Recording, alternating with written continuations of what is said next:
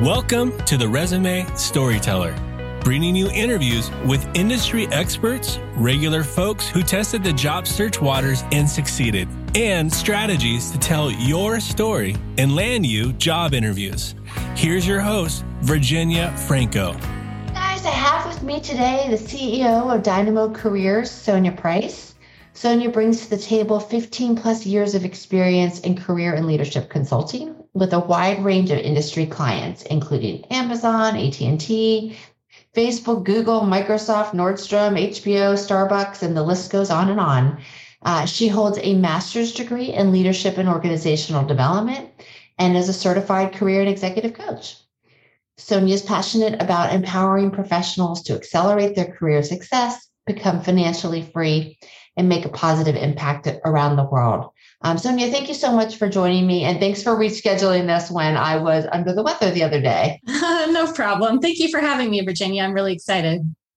So you heard me give a quick overview of, how you help people, but I'd love to hear a little bit about how you came into this role, because most people don't realize early on that they want to help job seekers for a living. That is totally true. What led me to this line of work is really my own professional background and career. I have over 15 years of work experience in corporate that I did before moving into career and leadership coaching.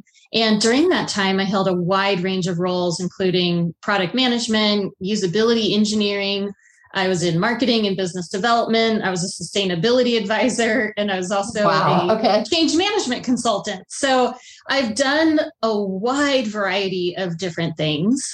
And mostly that's just because of my own personal interests. And I've kind of always been a dynamic individual. I want to learn. I want to do different things. And so, as you can tell, I've explored a lot of different areas. And because I made so many shifts in my own career, I got really good at knowing how to leverage my past-based work experience and then start to position myself for higher level and the more interesting roles. So with each job move, I was making significantly more money and was also usually moving into higher levels of responsibility and leadership. And so as I was going about doing this, pretty soon I started having friends and family who were reaching out to me for help. And so I just started helping people on the side, mostly for fun. But then I started getting referrals and more referrals. And then before I knew it, like my real career calling, my real mission in life found me, which is career coaching. So for the last career was born. Like a career was born. Yeah. So for the last 10 plus years, I've helped many professionals make significant jumps in their income, their title, their leadership scope, while also finding opportunities that are more in alignment with their professional passions, their personal values, and also having greater work-life balance. I love that. And it's so encouraging because so many people hesitate to make a career move because of the concern that they're going to have to take a step back financially. And you've shown that does not always need to be the case. Very true. Very true. In fact, I do have a lot of folks who come to me and they say, I'm looking at making a career move. I'm willing to take a step back. I'm willing to make less money because I want something more rewarding or more fulfilling. And I always cringe a little bit when I hear that, because I don't think that that's a necessary component. That if you are wanting to make a change in your career, always be looking at how can you do it in a way that you're actually upgrading your career. You can definitely transform your career, but you can upgrade it at the same time. Love that. So one of the reasons I wanted to have you on is because you coach clients on how to negotiate the maximum salary bumps when getting hired.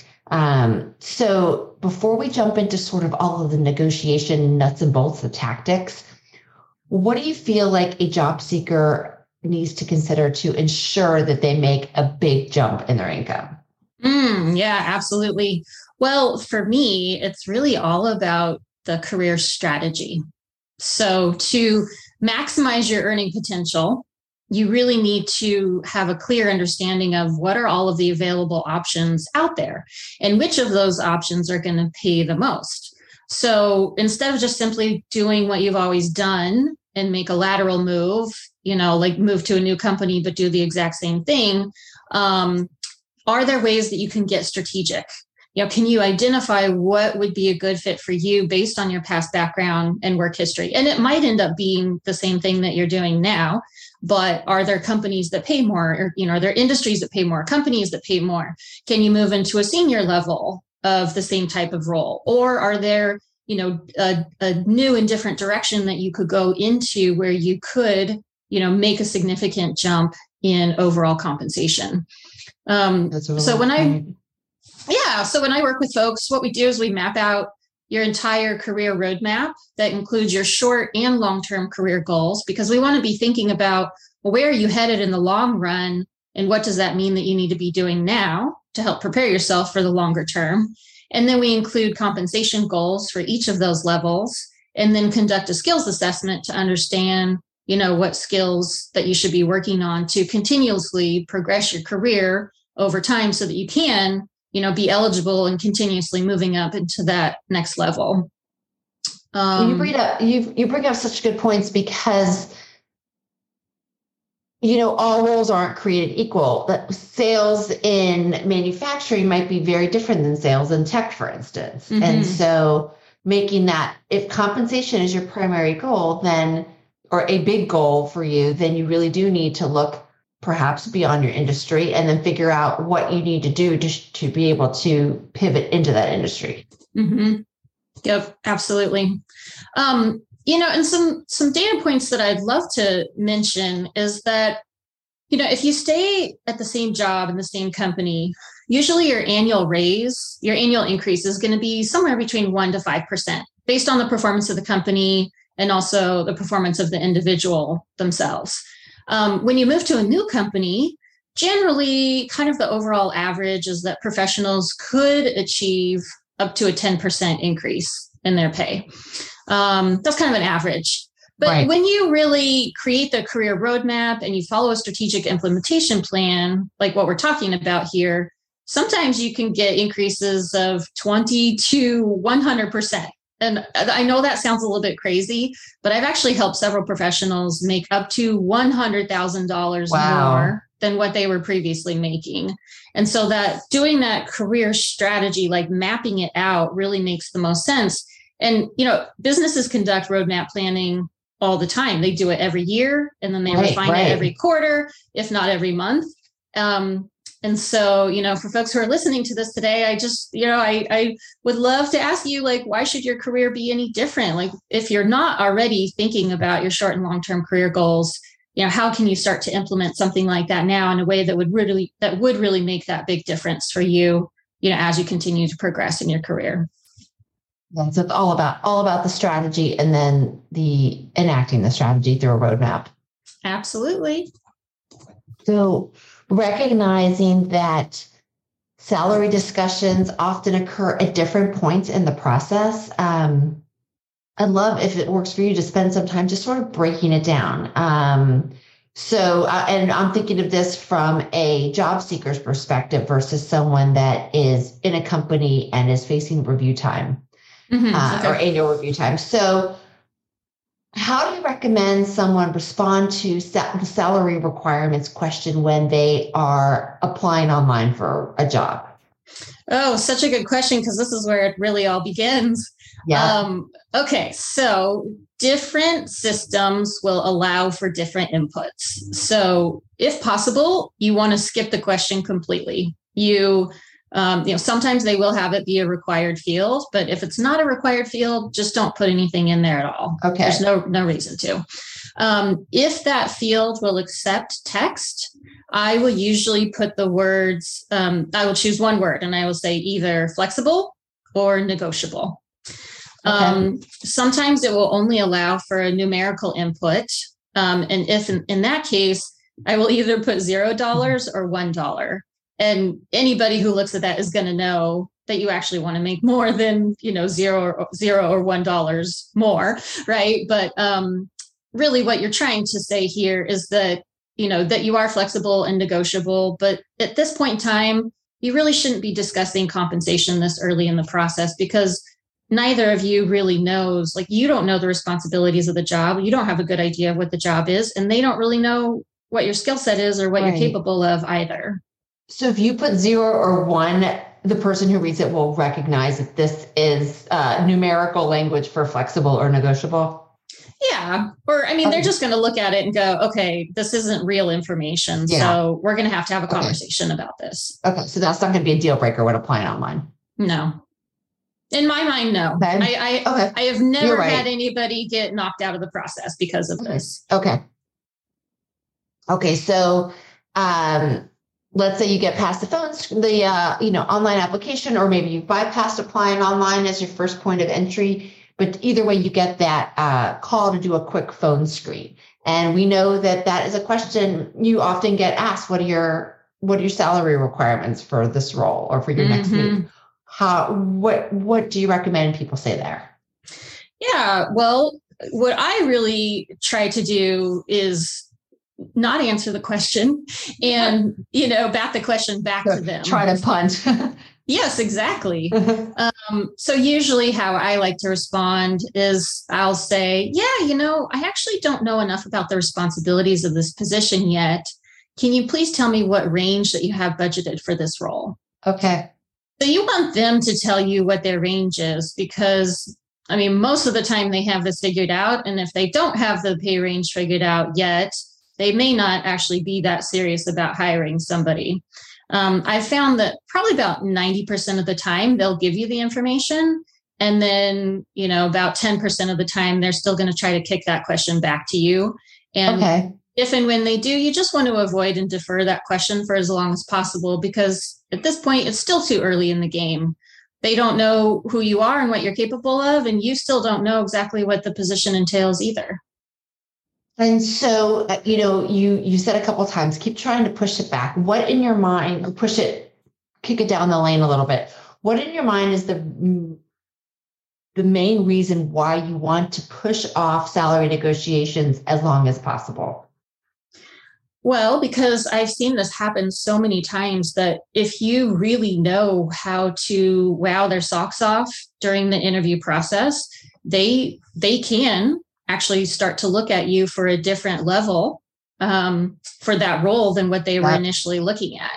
So when you nail down a number in the early stages of things, you typically end up pigeonholing yourself for that pay range and the level and the title that goes along with that pay range. And so you want to try to, keep it a little bit, you want to keep it elusive for as long as possible, because the goal of the whole interview process is they're trying to evaluate you for your skills, and you're trying to assess, okay, well, what is this role, and what are the problems, and what are they trying to solve for, and am I the right person for that role? And if so, let me show them how I am the right person for the role, and not only that, but let me show them how I'm the number one candidate for the role, and that I am, way more qualified than anybody else that they're currently looking at.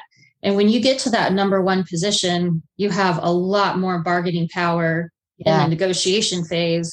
But I try to, keep that at bay for as long as possible, so that by the time that you do really come into the negotiations, you have a lot more power. You're in a different position. Mm-hmm.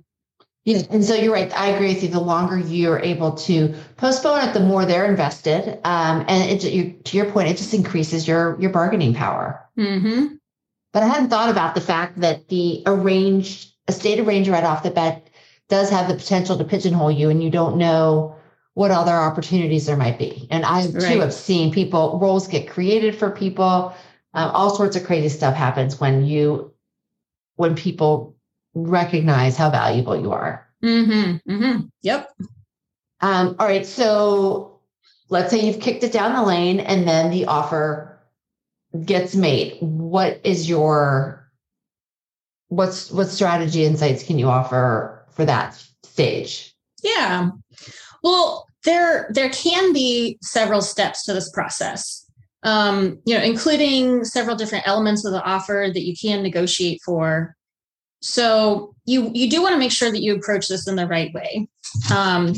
You definitely do not want to try to negotiate through email.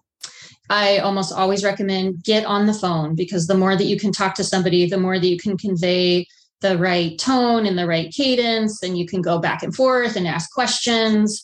And what you want to do is to try to break this out into several stages. So, if you accept right away, then there's no room for negotiations. So what you want to do is try to buy yourself some time along the way so that they can go, you can go back and forth, but that they can actually go and ask whoever the decision makers are, because usually you're doing this with the recruiter or someone in HR. There's an intermediary, sure. Mm-hmm. And so anytime that you're asking for something, they're going to have to go back to the decision maker. They're going to have to go back and evaluate budget to see what's really possible. So there's a lot of steps and stages to all of this, probably more than we can get into right now. But one of the most basic things that you can do is just ask, like, hey, is there any flexibility in this offer? And if you ask if there's flexibility, depending upon how they respond, you'll have a pretty good sense of, is there room to negotiate and where can you go from there? Or if they say no, then, you're going to know, well, there's probably not much room. There's probably not much that we can do here. But that's like a really basic question that you can ask. And most offers, there is flexibility. So, then that's really where things begin. And people are pretty upfront about the truth on it. And would you, in your estimation, is it expected that you should be negotiating at the stage? You shouldn't accept the first offer? Well, in my mind, I always negotiate. I'm going to negotiate as long and far as I can, because once you accept, there generally is not an opportunity to get any additional compensation until at least your first annual review. And even then, it's usually a pretty small percentage. So it really makes the most sense to try to negotiate as high as you possibly can when you very first accept the offer. Yeah. And most roles are flexible. Most offers are flexible. And the thing that you have to remember is that, especially if you're engaging with a recruiter or someone in HR, this is their job. They're used to doing this. If you're asking for more money, this is not the first time they're going to have heard this. So I think a lot of candidates really freak out because maybe they've never done this before. They just don't feel very comfortable or confident with it.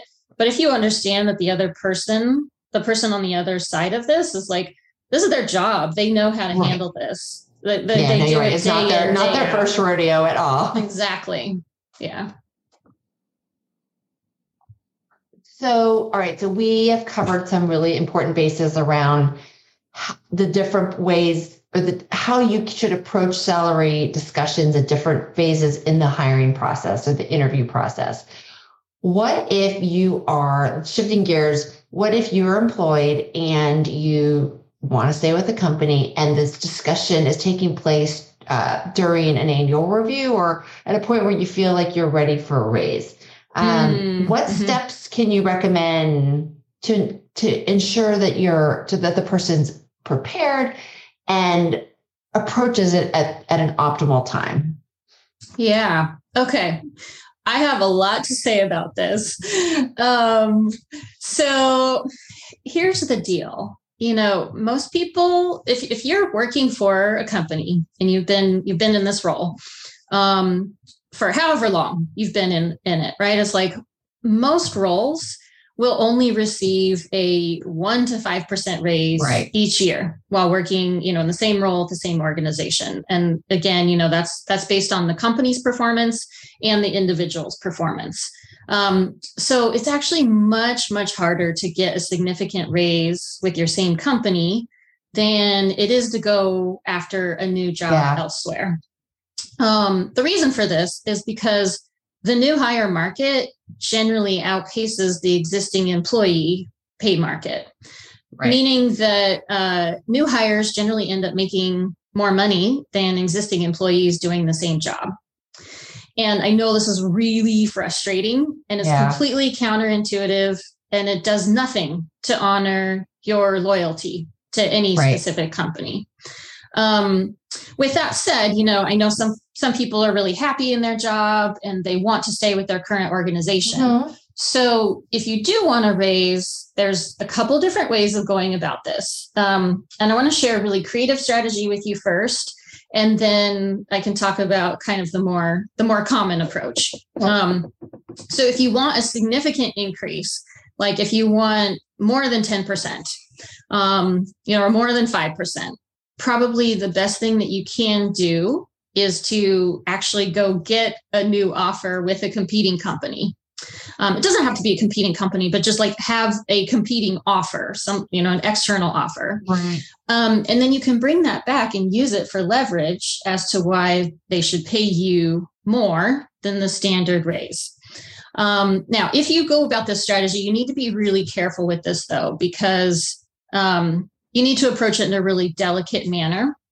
And if you really, you do want to like go get a really good offer. And if you do bring it back to your existing company, you need to make sure that it's like, okay, if the deal goes down wrong, you need to make sure that you are willing to walk away. But if it's a good enough offer, then hopefully it's something good enough that would make you want to leave anyways. And there are ways, you can approach this in a very delicate manner so that, it doesn't, really harm you with your current organization. And I've actually helped clients do this where it can actually really, really, really work to your favor. I helped one client who actually got $100,000 retention bonus in stock grants. And then they got promoted a few months later with another pretty significant hike in their salary. Wow. So the thing, if you do this, the company is going to see you as, oh my gosh, if I don't help this person make more money, they're going to be a flight risk. Like they're going to leave at some point in time.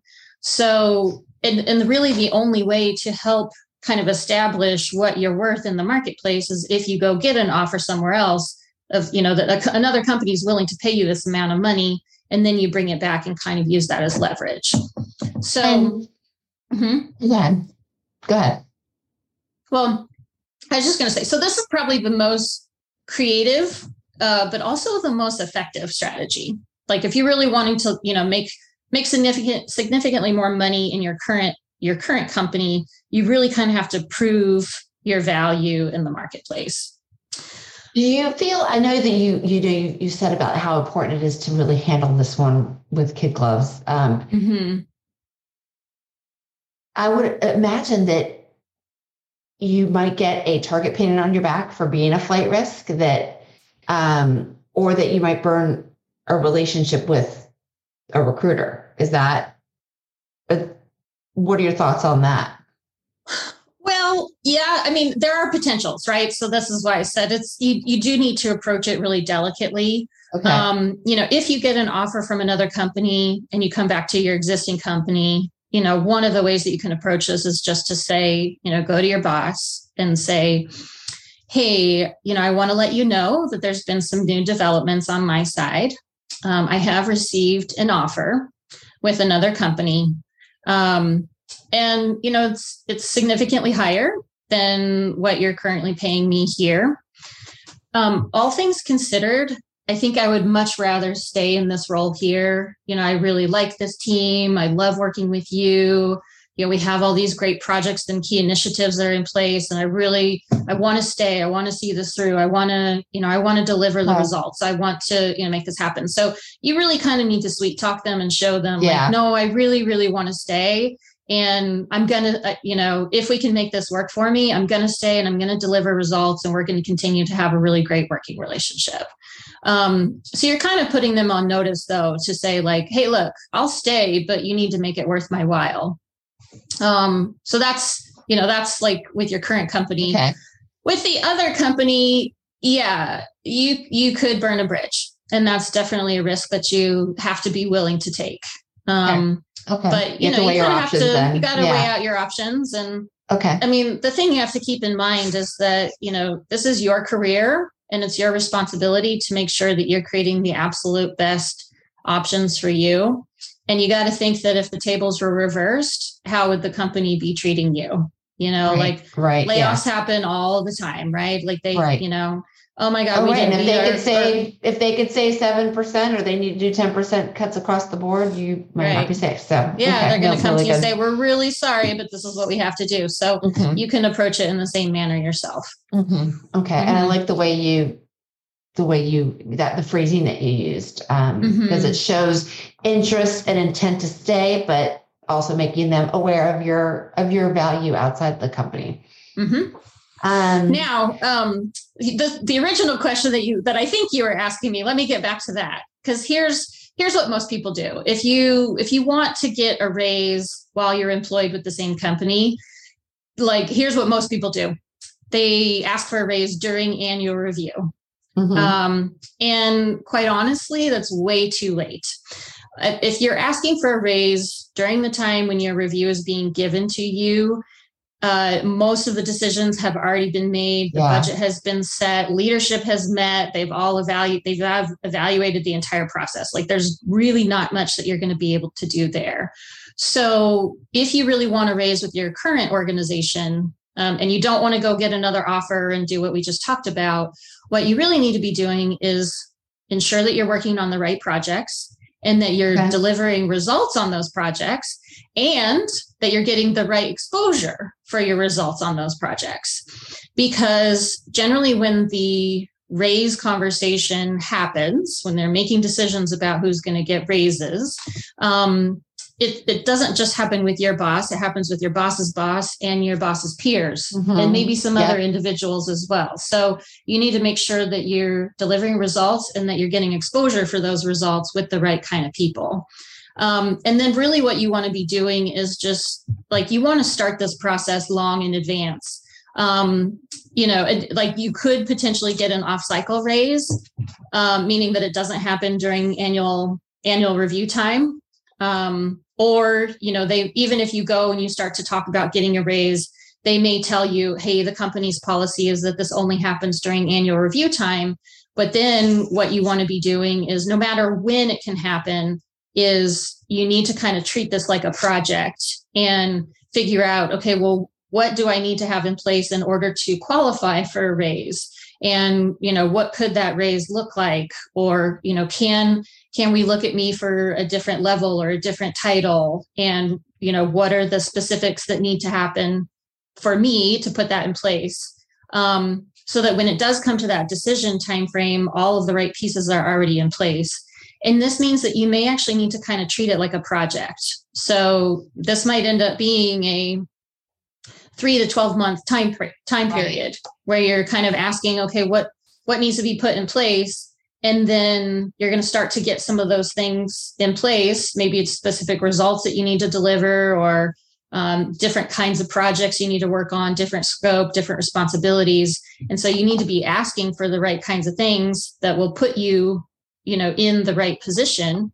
And then by the time that the decision-making process does happen, whether it's during annual review or off cycle, then, you already have all those pieces in place. And then if they still decide not to give you a raise, well, then there needs to be more of a conversation about, well, why not? Why not? I already, I delivered on everything that we already talked about. And you've got exposure for it. So people are well aware of it. It's not, you're not toiling behind the scenes.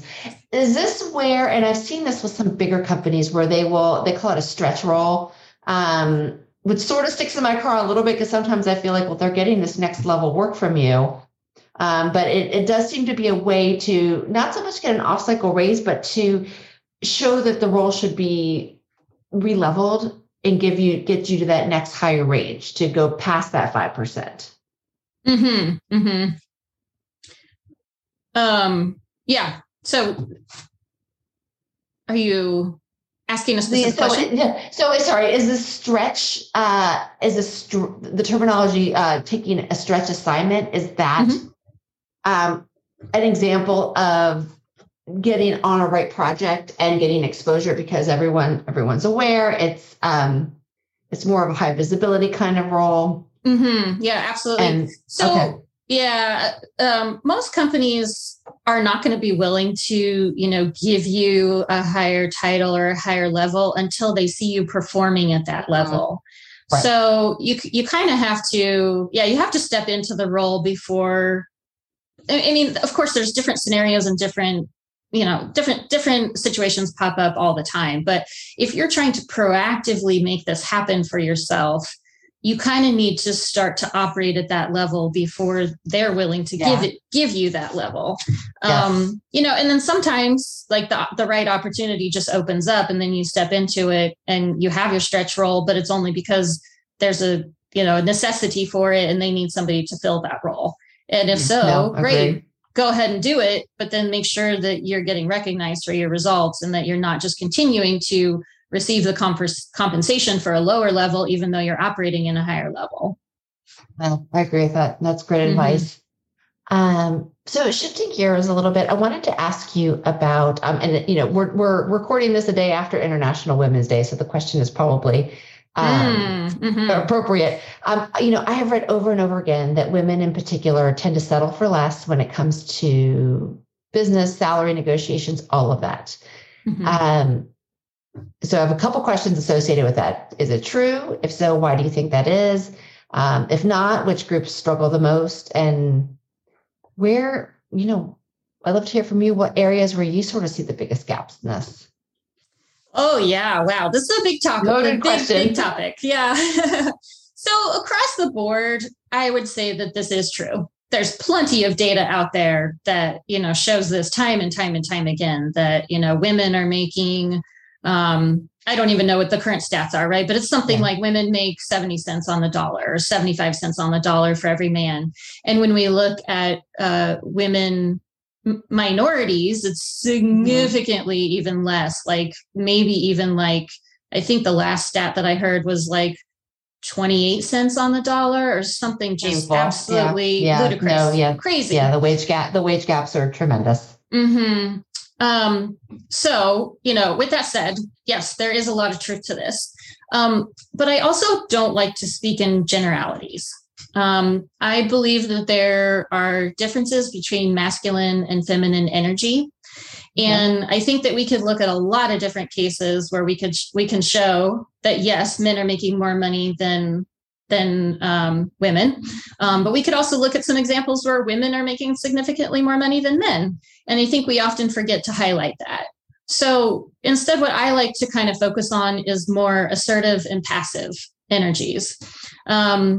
And because there are many men, I talk to them all the time. I talk to a lot of men that are more passive and they just kind of accept whatever offer is given to them. Yeah. So, all of my advice, it's for everyone. And I like to be inclusive when I say all this, because I think sometimes when we throw these stats out, sometimes that it's meant to be empowering, but I think sometimes it can also be really infuriating for women, because you hear these stats and then you think, well, how could I possibly even change? I can't change the system. It makes it feel insurmountable. Yeah. Yeah. So here's what I'd like to say. If you learn how to master the steps to upgrade and transform your career, the things that we hear about women and men and minorities and anything else, right? It doesn't have to be true for you. So the most important piece that I see missing for most professionals is that career roadmap that we talked about earlier. And you need to have a really rock solid implementation strategy to go along with it. And then also, having the confidence to go after it, which sometimes means that you need mentors and sponsors and coaches that can help support you through the whole process so that you know what the heck you're even doing. So I think that, sometimes women will tend to accept whatever is offered to them. And what I would say to you is stop being passive. Whether you're a woman or a man or a minority or whatnot, do a thorough investigation with yourself and see where are you being passive, where maybe you could be a little bit more assertive. And not only that, but think about your overall strategy and what's your roadmap and what are the options that you have available to you? And are you practicing confidence? Are you gaining the confidence to go after what you really want?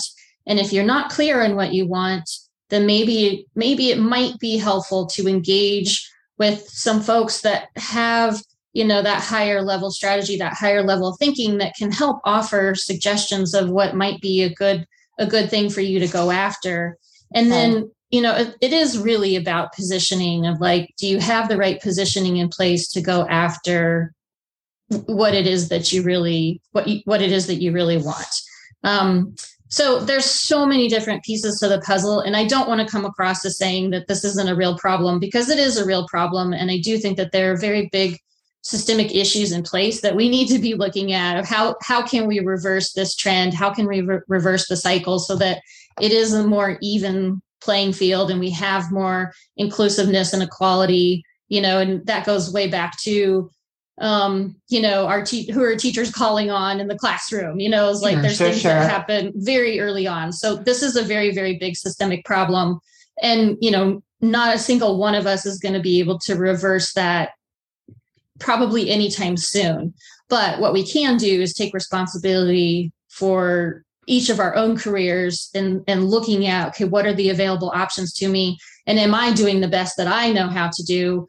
Or, are there people out there that can help me figure out what other directions that I could be going, or I could be making more money?